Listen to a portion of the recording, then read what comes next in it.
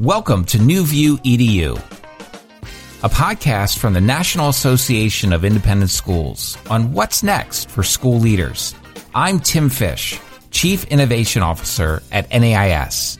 And I'm Lisa K. Solomon, author, educator, and futurist. The past 16 months have been like no other. Educators around the world have been forced to reimagine almost every aspect of school, from the daily schedule to assessment to courses to community. It's been exhausting and inspirational.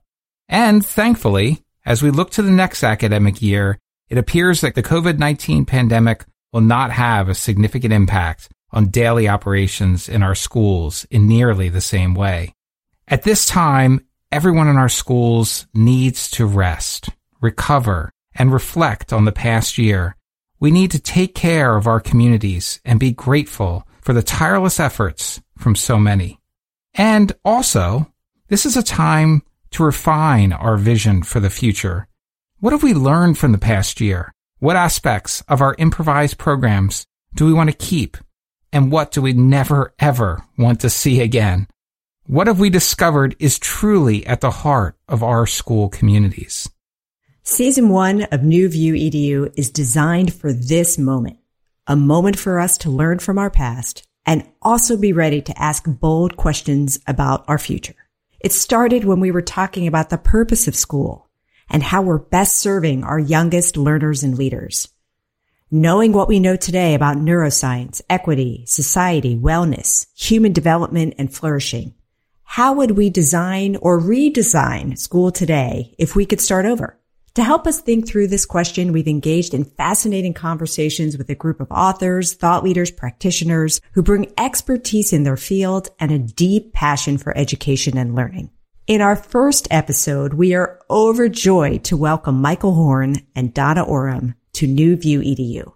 Michael is a celebrated author and speaker in the future of education who seeks to enable all individuals to build their passions and fulfill their human potential.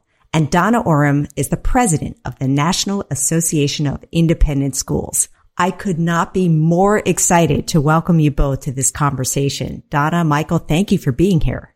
Thanks for having us. We're thrilled. Yeah, thanks. Yeah, this is a great opportunity. Well, Michael, I want to start with you because you recently wrote an article in Forbes exploring the purpose of schools. And I love the title, Beginned with the End in Mind, What's the Purpose of Schooling?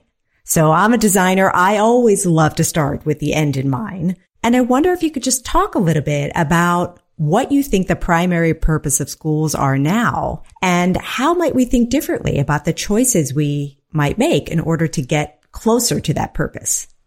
Yeah, look, I appreciate you bringing up the topic. It's obviously one that's near and dear to my heart. And I would say in the last 18 months, been thinking a lot about it, right, in the wake of the pandemic and a lot of the challenges that our nation has been grappling with. And what seems clear to me is that academic skills and knowledge building is obviously a critical building block for anything we do, but it can't just be that. If ultimately we're trying to build prepared citizens, prepared individuals to go out into the world and be able to contribute both civically, economically, in their families and so forth, then from my perspective, I guess I would say that there's a few things that you need to think about, which is ultimately amounts to allowing them to, as you said, my life purpose, help them build their passions and fulfill their potential. But really, schools, I think, to realize that, they need to think through at least 5 domains. And the ones that I listed out in the article, if I get them right, we're first and foremost content knowledge. I still think that's a critical part, and sometimes it gets glossed over. But we know that they're particularly to be an equitable place for all individuals. Building background knowledge is incredibly important to allow people to do the second thing, which is build skills, critical thinking, communication, and things of that nature, which, no one's just asking you in the workforce today or in our economy just to regurgitate knowledge or know a baseline amount, but really skills, being able to do useful things with them is incredibly important. And then third, I put habits of success, but some people call them character skills or social emotional skills. But things like executive function skills. I know that's like the most important thing that I worry about for my daughters and I care about right now. Self-regulation, self-efficacy, growth mindset, agency, developing these in individuals and doing it through the academic knowledge and skills that you're building. So in projects and things like that, and being explicit, I think is incredibly important. And I think about my own experience hating group projects as a kid. Well, part of that was we didn't learn, right, explicitly how to manage these projects and how to work with team members and things of that nature. But if you do it intentionally, I think it can be tremendous, not just for the experience itself, but also for what it'll result. And then the last two that I had was exposing people to the real world and developing social capital that you can use to help them get ahead. So we're not just thinking about academics, but opportunity. And then fifth and not last in my mind is it's really sort of a pyramid is health and wellness. And obviously that came home very strongly, right, over the last many months of the pandemic, just the toll in physical health, but also social and emotional health. Michael, thank you for those comments. It makes me think, Donna, about several conversations that you and I have had over the last several months about this idea of continuing the evolution of how we think about what school is for and kind of what's at the center. And in those conversations, you and I have often talked about wellness. As Michael said, I loved your notion, Michael, that it's a pyramid really that's built on a foundation of health and well-being. Donna, I wonder if you want to speak to that notion of how you have been working with school leaders and thinking about how wellness is evolving as such an important element of school.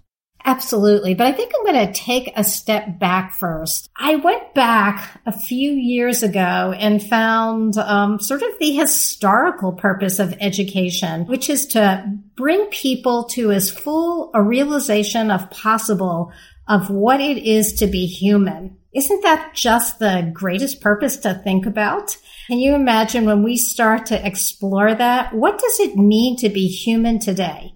Just imagine if we could start to unlock human potential in new ways. And certainly this gets into well-being. Because I think, one of the things that research around the brain and what drives stress and anxiety has led us to understand the central role that well-being plays in learning outcomes. And, I think for so many years, this took a backseat. It was nice to have, but I think we were so much more focused on academic rigor. And they certainly are not mutually exclusive. In fact, one builds on the other. As we look at the trends that are unfolding really before COVID and after COVID, pre-COVID, we were seeing just rising stress, anxiety, self-harm levels in students. Sadly, we were seeing some numbers that were really off the charts for suicides, particularly among middle school girls. And these were really just such concerning trends. And then I think when COVID struck, we also saw well-being really start to decline for many adults and students alike. But we also saw some actually thrived, particularly in an online environment. And so I think we have to step back again to that purpose and say, how do we help everyone achieve their potential in this world that is moving so swiftly? And I do believe that well-being is at the center of that. And Tim, you and I have talked about this a lot. As we think about the differentiators for schools, I think when we think about independent schools in the future, I think we really need to think about being centers of well-being as being the independent school differentiator, that we really understand very uniquely how to support children and also how to create environments where adults are healthy and thriving too, because we know the causal relationships when, adults, whether they be teachers or parents, feel anxiety and stress.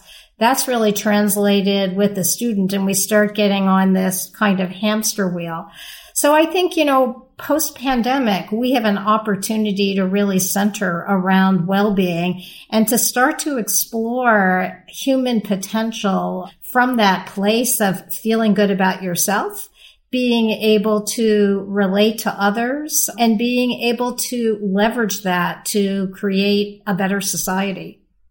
The clarity of purpose, which both you and Michael talked about, Donna, is so critical and really starts with leadership, which is, I know, a huge topic that you talk about and that you've been writing so beautifully about. I love reading your articles, Donna, but I almost love reading the comments to your articles more because I think you're able to give lift and language to what so many are feeling. And when I think about leadership in this moment, I think about, first of all, as foundationally human. And I want to talk to you in particular about what you see as the leadership path right now for school leaders, who, by the way, have also had to manage their own well-being.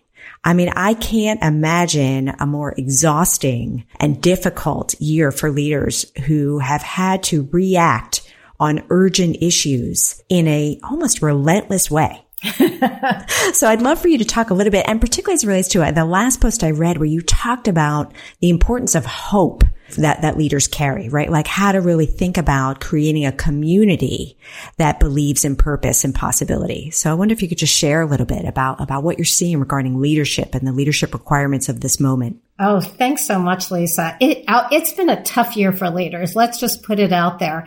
I think, as I talk to school heads, whether it's their first year or they've been ahead for 20 years, they always say, this is the hardest year I have ever faced as a leader. We actually do a lot of work with new leaders and say to them, this may feel like the hardest year to start your road to headship, but in many ways, everybody is a first year leader this year because they're facing uncertainty. But as you mentioned, hope is so important. And I'm going to read a quote because it's one that I've kept in front of me all year long since I heard him talk about this at our People of Color conference. And that's Bryan Stevenson. And he has a quote about hope that I keep up on my wall. And it's this: hope is your superpower.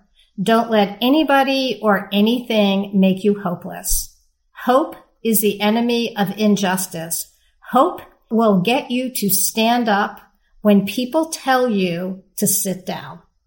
And I think that's really what we need moving forward. And I think it's what leaders, after they have a chance to catch their breath and start to really think about hope and how they instill hope in their community, will move forward next year. Hope has got to be realistic.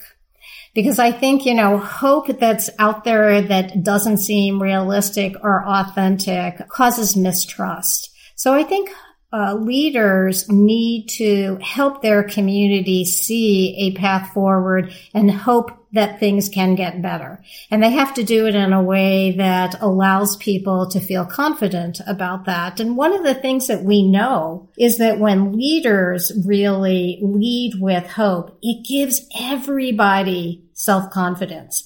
It gives them the confidence that they can do this, and confidence is contagious. And once people start feeling that confidence, others start to feel it as well. And it opens doors.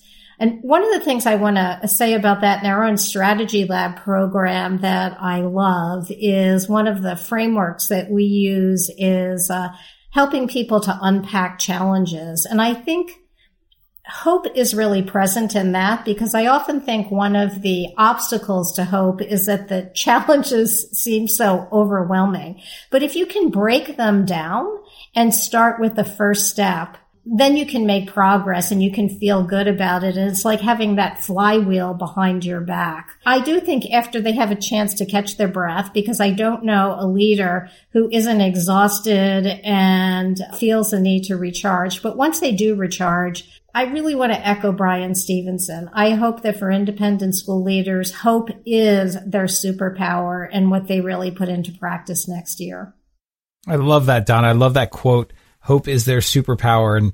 And I know we've been talking a lot about what we've been seeing with our leaders in our schools and in K-12 schools in general. And Michael, I know you spend so much time talking with leaders from higher ed who have been trying to navigate an equally complex environment this year. And I think an equally precarious future around enrollment and so on. And I'm wondering, what are you seeing when it comes to hope and it comes to the vision for the future and comes to the state of things in higher ed at this moment? Well, it's a good question, Tim. And I'll just say there are a lot of institutions that I don't know that they are painting that hope that Donna talked about right now in higher ed in a way that they need to be. And I say that in the sense of building a narrative that says this is what we're going to look like on the other side of it. And it may be very different from what we are now, but it will be grounded not in our explicit processes and traditions, but the spirit of those traditions. And I love the way Donna sort of harkened back in terms of purpose from a historical perspective. You know, what was our grounding, right, on this? And I think higher ed leaders are struggling right now, frankly, Tim, to harken back to, you know, as opposed to the reason we do a tenure process this way is because we've always done it this way. Instead, remembering the big picture of why they wanted to do that, you know, the academic freedom that it would allow for, the debate, the conversations, the free pursuit of different ideals and so forth, right? You know,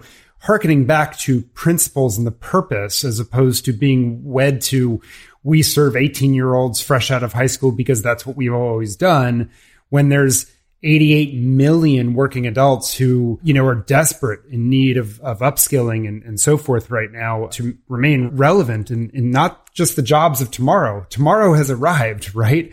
The automation and AI that you've said, we've seen it over the last 12 months of businesses as they sent people home, put in technology to figure out new ways of doing things. And so a lot of these institutions, you know, saw unbelievable cliffs of students, you know, I mean, just incredible drop of students enrolling.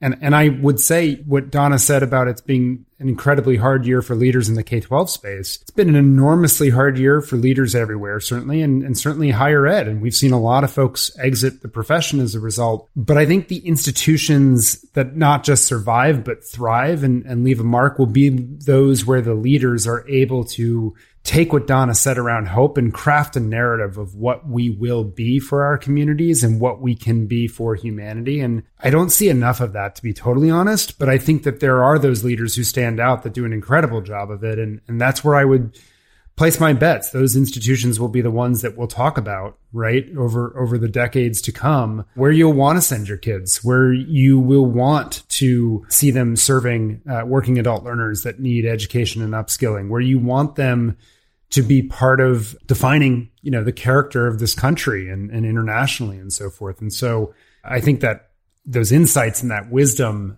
is incredibly important in that sphere.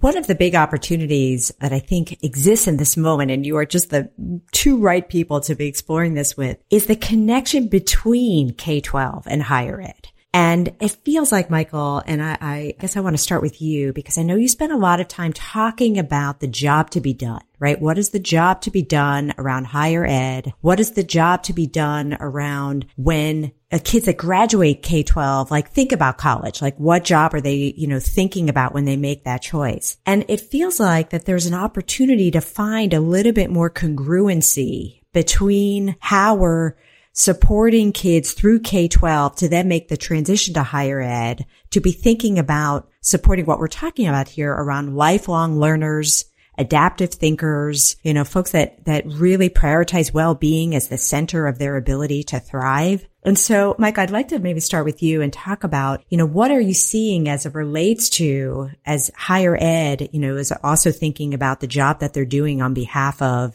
these young adults and helping them thrive in the world. How could they communicate and share with K-12 a little bit more clearly about what they're looking for when kids move from K-12 to higher ed? I guess what I'm saying is if you could sort of say, if you could ask these higher ed students to really say to K-12, here's what would be amazing from a job to be done perspective, from a congruency perspective of K-12 through college, through life well-being. Like, what are some messages that the higher ed might give to K-12 and school leaders? Yeah, look, I love your question for several reasons. One of them is just briefly, I do think that the walls between higher ed and K-12 need to come down in more concerted ways. And you think about how we have divisions between those two institutions.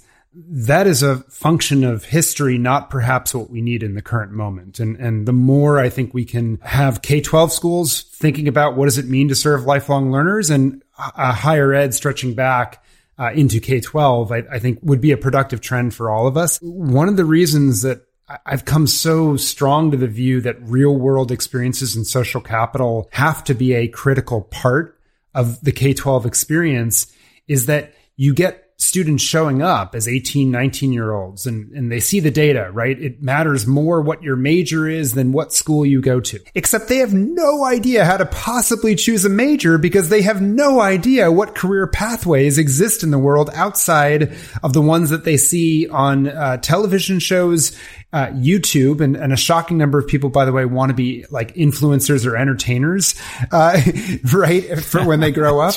That's right. Or based on what their parents and their immediate community does. And Donna and Tim have heard this before, but I grew up in the Washington, D.C. area, and I literally did not know what an engineer was until junior or senior year of college, because we've got lots of things in Washington, D.C., but engineer is not one of them. But from that, I think K-12 has to do a much better job of building people's sense of how does this connect? What could I be? Who are people out there that can mentor me, and developing that? And then the other part of it is the lifelong learning piece, right? And again, I keep saying knowledge is important because sometimes I think that gets lost, but it's not always for its own sake.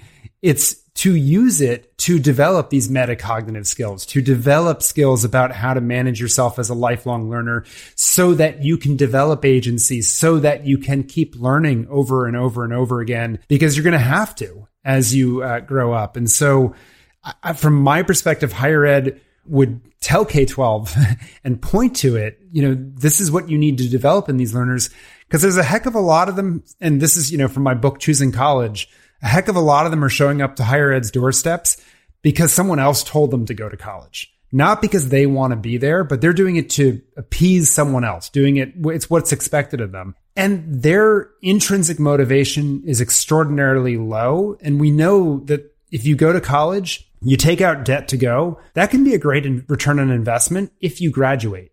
But if you don't, because you're just not that into it, which is a lot of these students, that's punishing. And I really do think a lot of that is because of the intrinsic qualities that we're building in individuals in the K-12 system. And we got to do a heck of a lot better of developing that purpose and passion much earlier in students.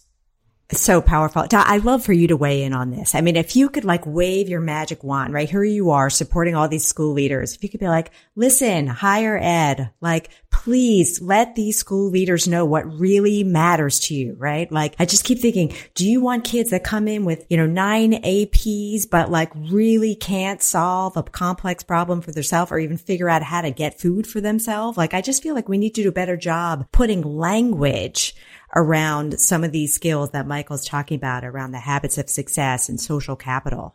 Some of our school leaders would say that they've always prized these things, but that higher ed has not prized them. So, to some degree, many of them, I've been in sessions where I'll talk about the importance of these skills, and they will say,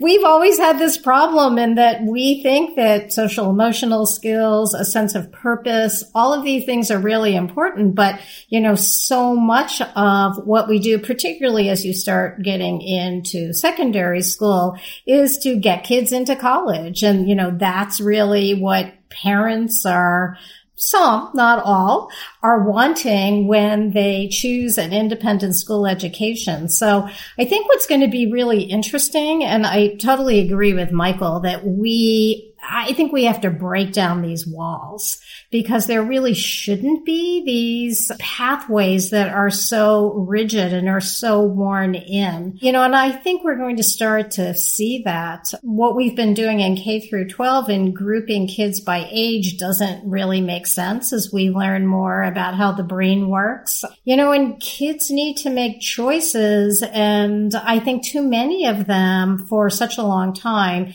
just as Michael said, don't know that there's another option. And I think, particularly in schools, I actually had a son that was very much like this, who, really didn't want to go to college, but felt that there was no other path for him. And, I think in the next decade, independent schools will start to look at this space very differently. they know these kids. They certainly knows what opportunities might help them to thrive. I think that schools will start to open their eyes to the importance of purpose. I think, Michael talked about that so eloquently. And Tim and I recently were doing some research around trends around Gallup's 5 areas of thriving. And many of those areas are ones that we traditionally talk about, like mental and physical health and social connections. But one of the things they've started writing about through the pandemic is how important purpose is emerging as an indicator of well-being. It tended to be one of the ones that we didn't really talk about so much. And I think that having a sense of purpose is really what I think our students need more than anything else. And I think independent schools are starting to see that and are starting to invest in that. So I do think in the next decade, we're going to see some alternative models. I think we're going to see more alternative pathways. I think that we're not going to see school and work necessarily being such different domains, but that, students at a much earlier age will have a chance to try on careers and get a sense of what it feels like. So we won't have so many students that are in the category that Michael described that go off to college because there simply doesn't seem to be another acceptable choice. I think if K through 12 and higher ed can get together to really figure out how to open up these pathways, how to help students really explore their purpose and to, really meet that potential head on, it's going to create a different society for us. And, that's my hope. That's how I want to use my superpower in creating a world that looks like that. Yeah, Tim and Lisa, if you're okay, just a quick add-on because I fear this is boring because Donna and I are so in agreement with each other and everything. But there is a piece of this that I think is extraordinarily important where K-12 and higher ed need to collaborate as well that Donna alluded to, which is educating parents about what really they value, because otherwise the parents, keep coming to the secondary schools, as Donna said, with the get my kid into the X college. And because there are limited slots at that college, we get into this zero-sum game, which, we totally have to blow past that and get to a positive sum world. And part of that is like higher ed, I think they're totally guilty of a lot of this. I agree with Donna's point there. But together, there needs to be a more clarity about what they're looking for in applicants, and that it's not just sort of, breadth of activity and hitting the numbers and so forth, that it's commitment, that it's showing passion in a couple areas, that it's depth, and that you get to define yourself as an individual, not that you're better than others, but that you're the most unique you and that you have this purpose. That's something higher ed and K-12, I think, need each other to build that message. And I do think parents are more open to it perhaps than they have been. A, because of the pandemic, but B, because of the soaring cost of college. Like I've been surprised the number of parents that come up to me and say like, there's got to be an alternative. And I'm like, well, I agree because I live, breathe, eat, drink this stuff all day long. But wow, the message is getting out to the wider public as well. Yeah, that's right. And Michael, it's interesting. I'm always wondering sort of how do you educate parents to this idea of the power of purpose and agency and a student sort of having that drive and that ability to create and to move themselves forward. And for me, it's just through example. I find that parents often are going to expect school to be what school has been and what it was for them and what they feel like it needs to be. And yet when a school is able to give a student an opportunity to do a project in a different way, to get engaged deeply with something, to work with a team, the parents are lit up about it.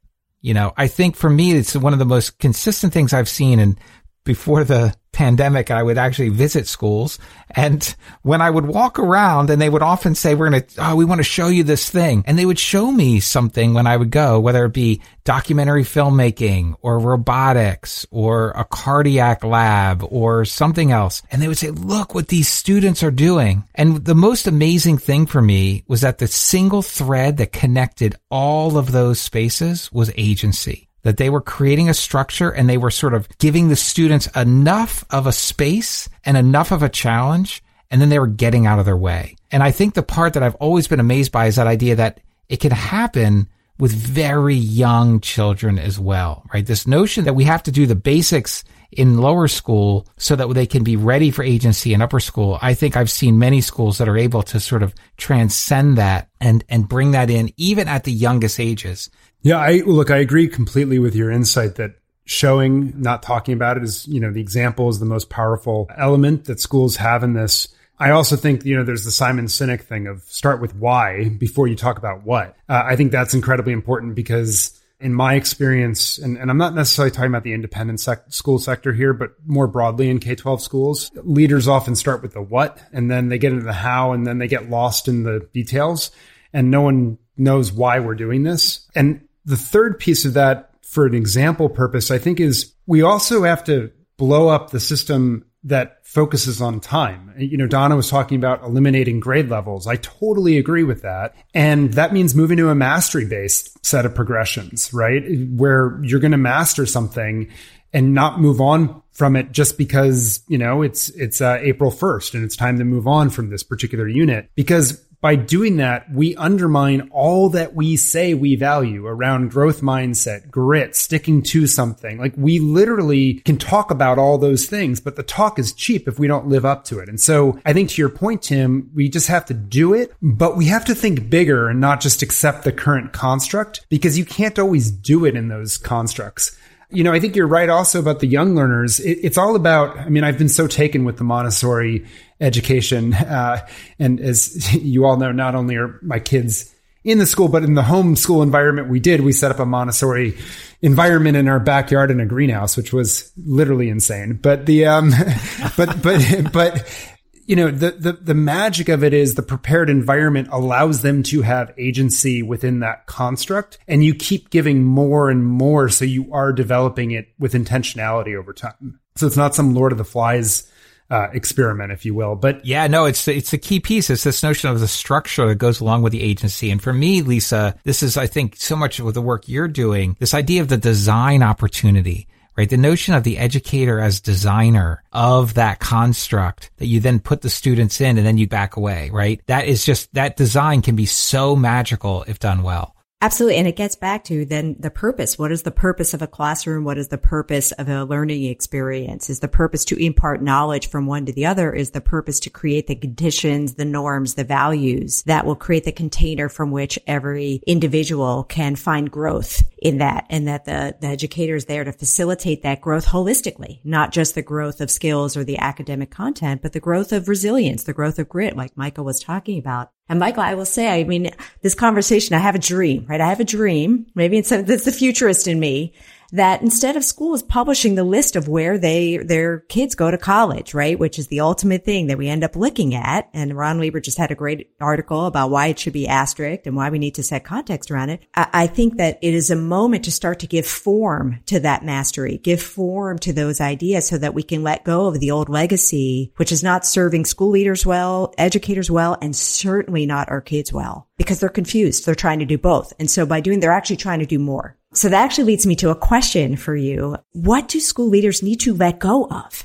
right? Like in this moment where we are asking school leaders to repair, recover, to focus on their own well-being, the well-being of their communities, this takes time. So what can we give them permission to say, I'm not doing that anymore? And you know what? You shouldn't do that either.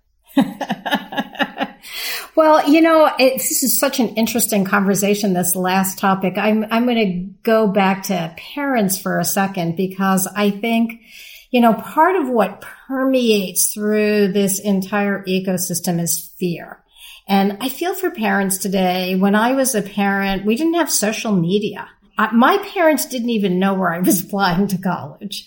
It was a very different day. And I think, now we have just this fear as a parent, and we hear it in the parents that we interview. If they don't make the right choice, and they don't make those choices early on, game over for their students. And so it just creates this fear that I think then they bring to school. And school leaders are looking at, these are parents paying tuition with expectations, and how do I balance what I know is great and right for kids in those environments with pleasing parents? So I think, this is part of the challenge for school leaders today, is how do you walk that line? And Michael is so right about the parent education. And I know we just published a book called Hopes and Fears that actually is for teachers and administrators at schools to understand the hopes and fears that parents have and how to deal with them. And when I first read the book, I thought, boy, I wish I had a book like this for parents when I was a parent at an independent school, because it would have helped me to actually partner with the school a lot more effectively. So, I think we have to go back to the foundation. And I think if school leaders want to make progress in this area, they need to really partner with parents and students. And I think that begins with creating communities of empathy. I think that's something else that we do not talk a lot about. And I know I'm a huge fan of a Stanford colleague, Lisa Jamil Zaki, who has done all this research around empathy and how, we're in this time where there's been this huge decline in empathy. And I think it opens the door to stress and anxiety and loneliness and fear. And I think, again, going back to the issue about building schools around well-being, I think that begins with building communities that know how to empathize. They know how to understand what others are feeling. They can walk a mile in their shoes. And I think when we create that community where the empathy is really just soaked in every pore of the community, we can grow together. I think it will give school leaders the runway to be able to enact a lot of the changes that we've spoken about, because I think parents can let go of their fears. I think students can let go of their fears. And we can be places that allow children to grow and become who they are uniquely destined to become. And as your colleague said, the pandemic has in many ways forced us to look inward. So I think a lot of the pushback that we're seeing against a lot of school initiatives around DEIJ right now are about that isolation and more of an inward focus. And I think we actually have to bring communities back to the common good. I truly believe in the goodness of human beings. I believe that at our base, we really do have the ability to be kind and empathetic human beings. And I think, if we start building those communities and think about co-creating the future with parents and students and teachers as really partners on this journey together, we're going to just create magic, I think, in our schools. Donna, I absolutely love that. And it, brings us, I think, to the end of our first episode of NewView EDU. And I'll tell you, let it begin. Let the conversation begin, because I'll tell you what an incredible dialogue about partnership, about co-creation, about agency. I love the notion of how we can partner more with higher ed and the essential nature of that work.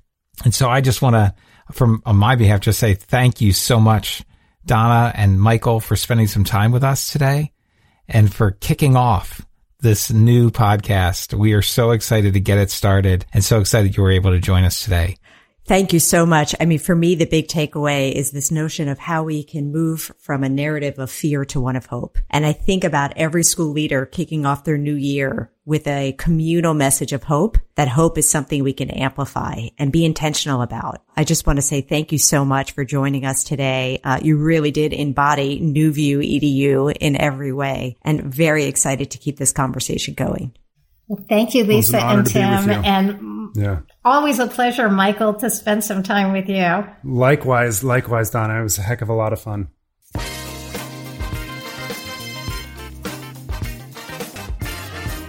Tim, one big takeaway for me from this extraordinary conversation with Donna and Michael is the importance of leaders architecting hope for their school communities. I think it'd be really powerful for school leaders to reflect on how hope is infused in their decisions and their communications, especially when welcoming back students, parents, even board members and the larger community. The other theme that strikes me, Lisa, is this opportunity that school leaders have to think about the fundamental purpose of school. I love the way Donna spoke early in the episode about the historic purpose of schools and the opportunity to look at that with fresh eyes and think about unlocking human potential and well-being sitting at the center of schools. And I love the way Michael spoke about designing with the end in mind, starting with purpose. You know, my question for school leaders is, how might you re-examine the purpose of schools and think about how well-being and human potential can intentionally be designed into the experience for students? Well, in the show notes, Tim, we have a link to Michael's article that talks about designing with the end in mind. And I think it's a great opportunity for school leaders to read that and share it with others. And to also look at Donna's powerful post on leadership in this moment, the leader's journey from hero to co-creator, which moves us to think beyond individual leadership efforts to the collective journey and the power of empathy to spark social contagion and lasting change. On our next episode, we'll be speaking with Barry Svigals and Sam Seidel on reimagining school safety. Thanks for joining us, and be sure to keep the conversation going in your community. Until next time on New View EDU.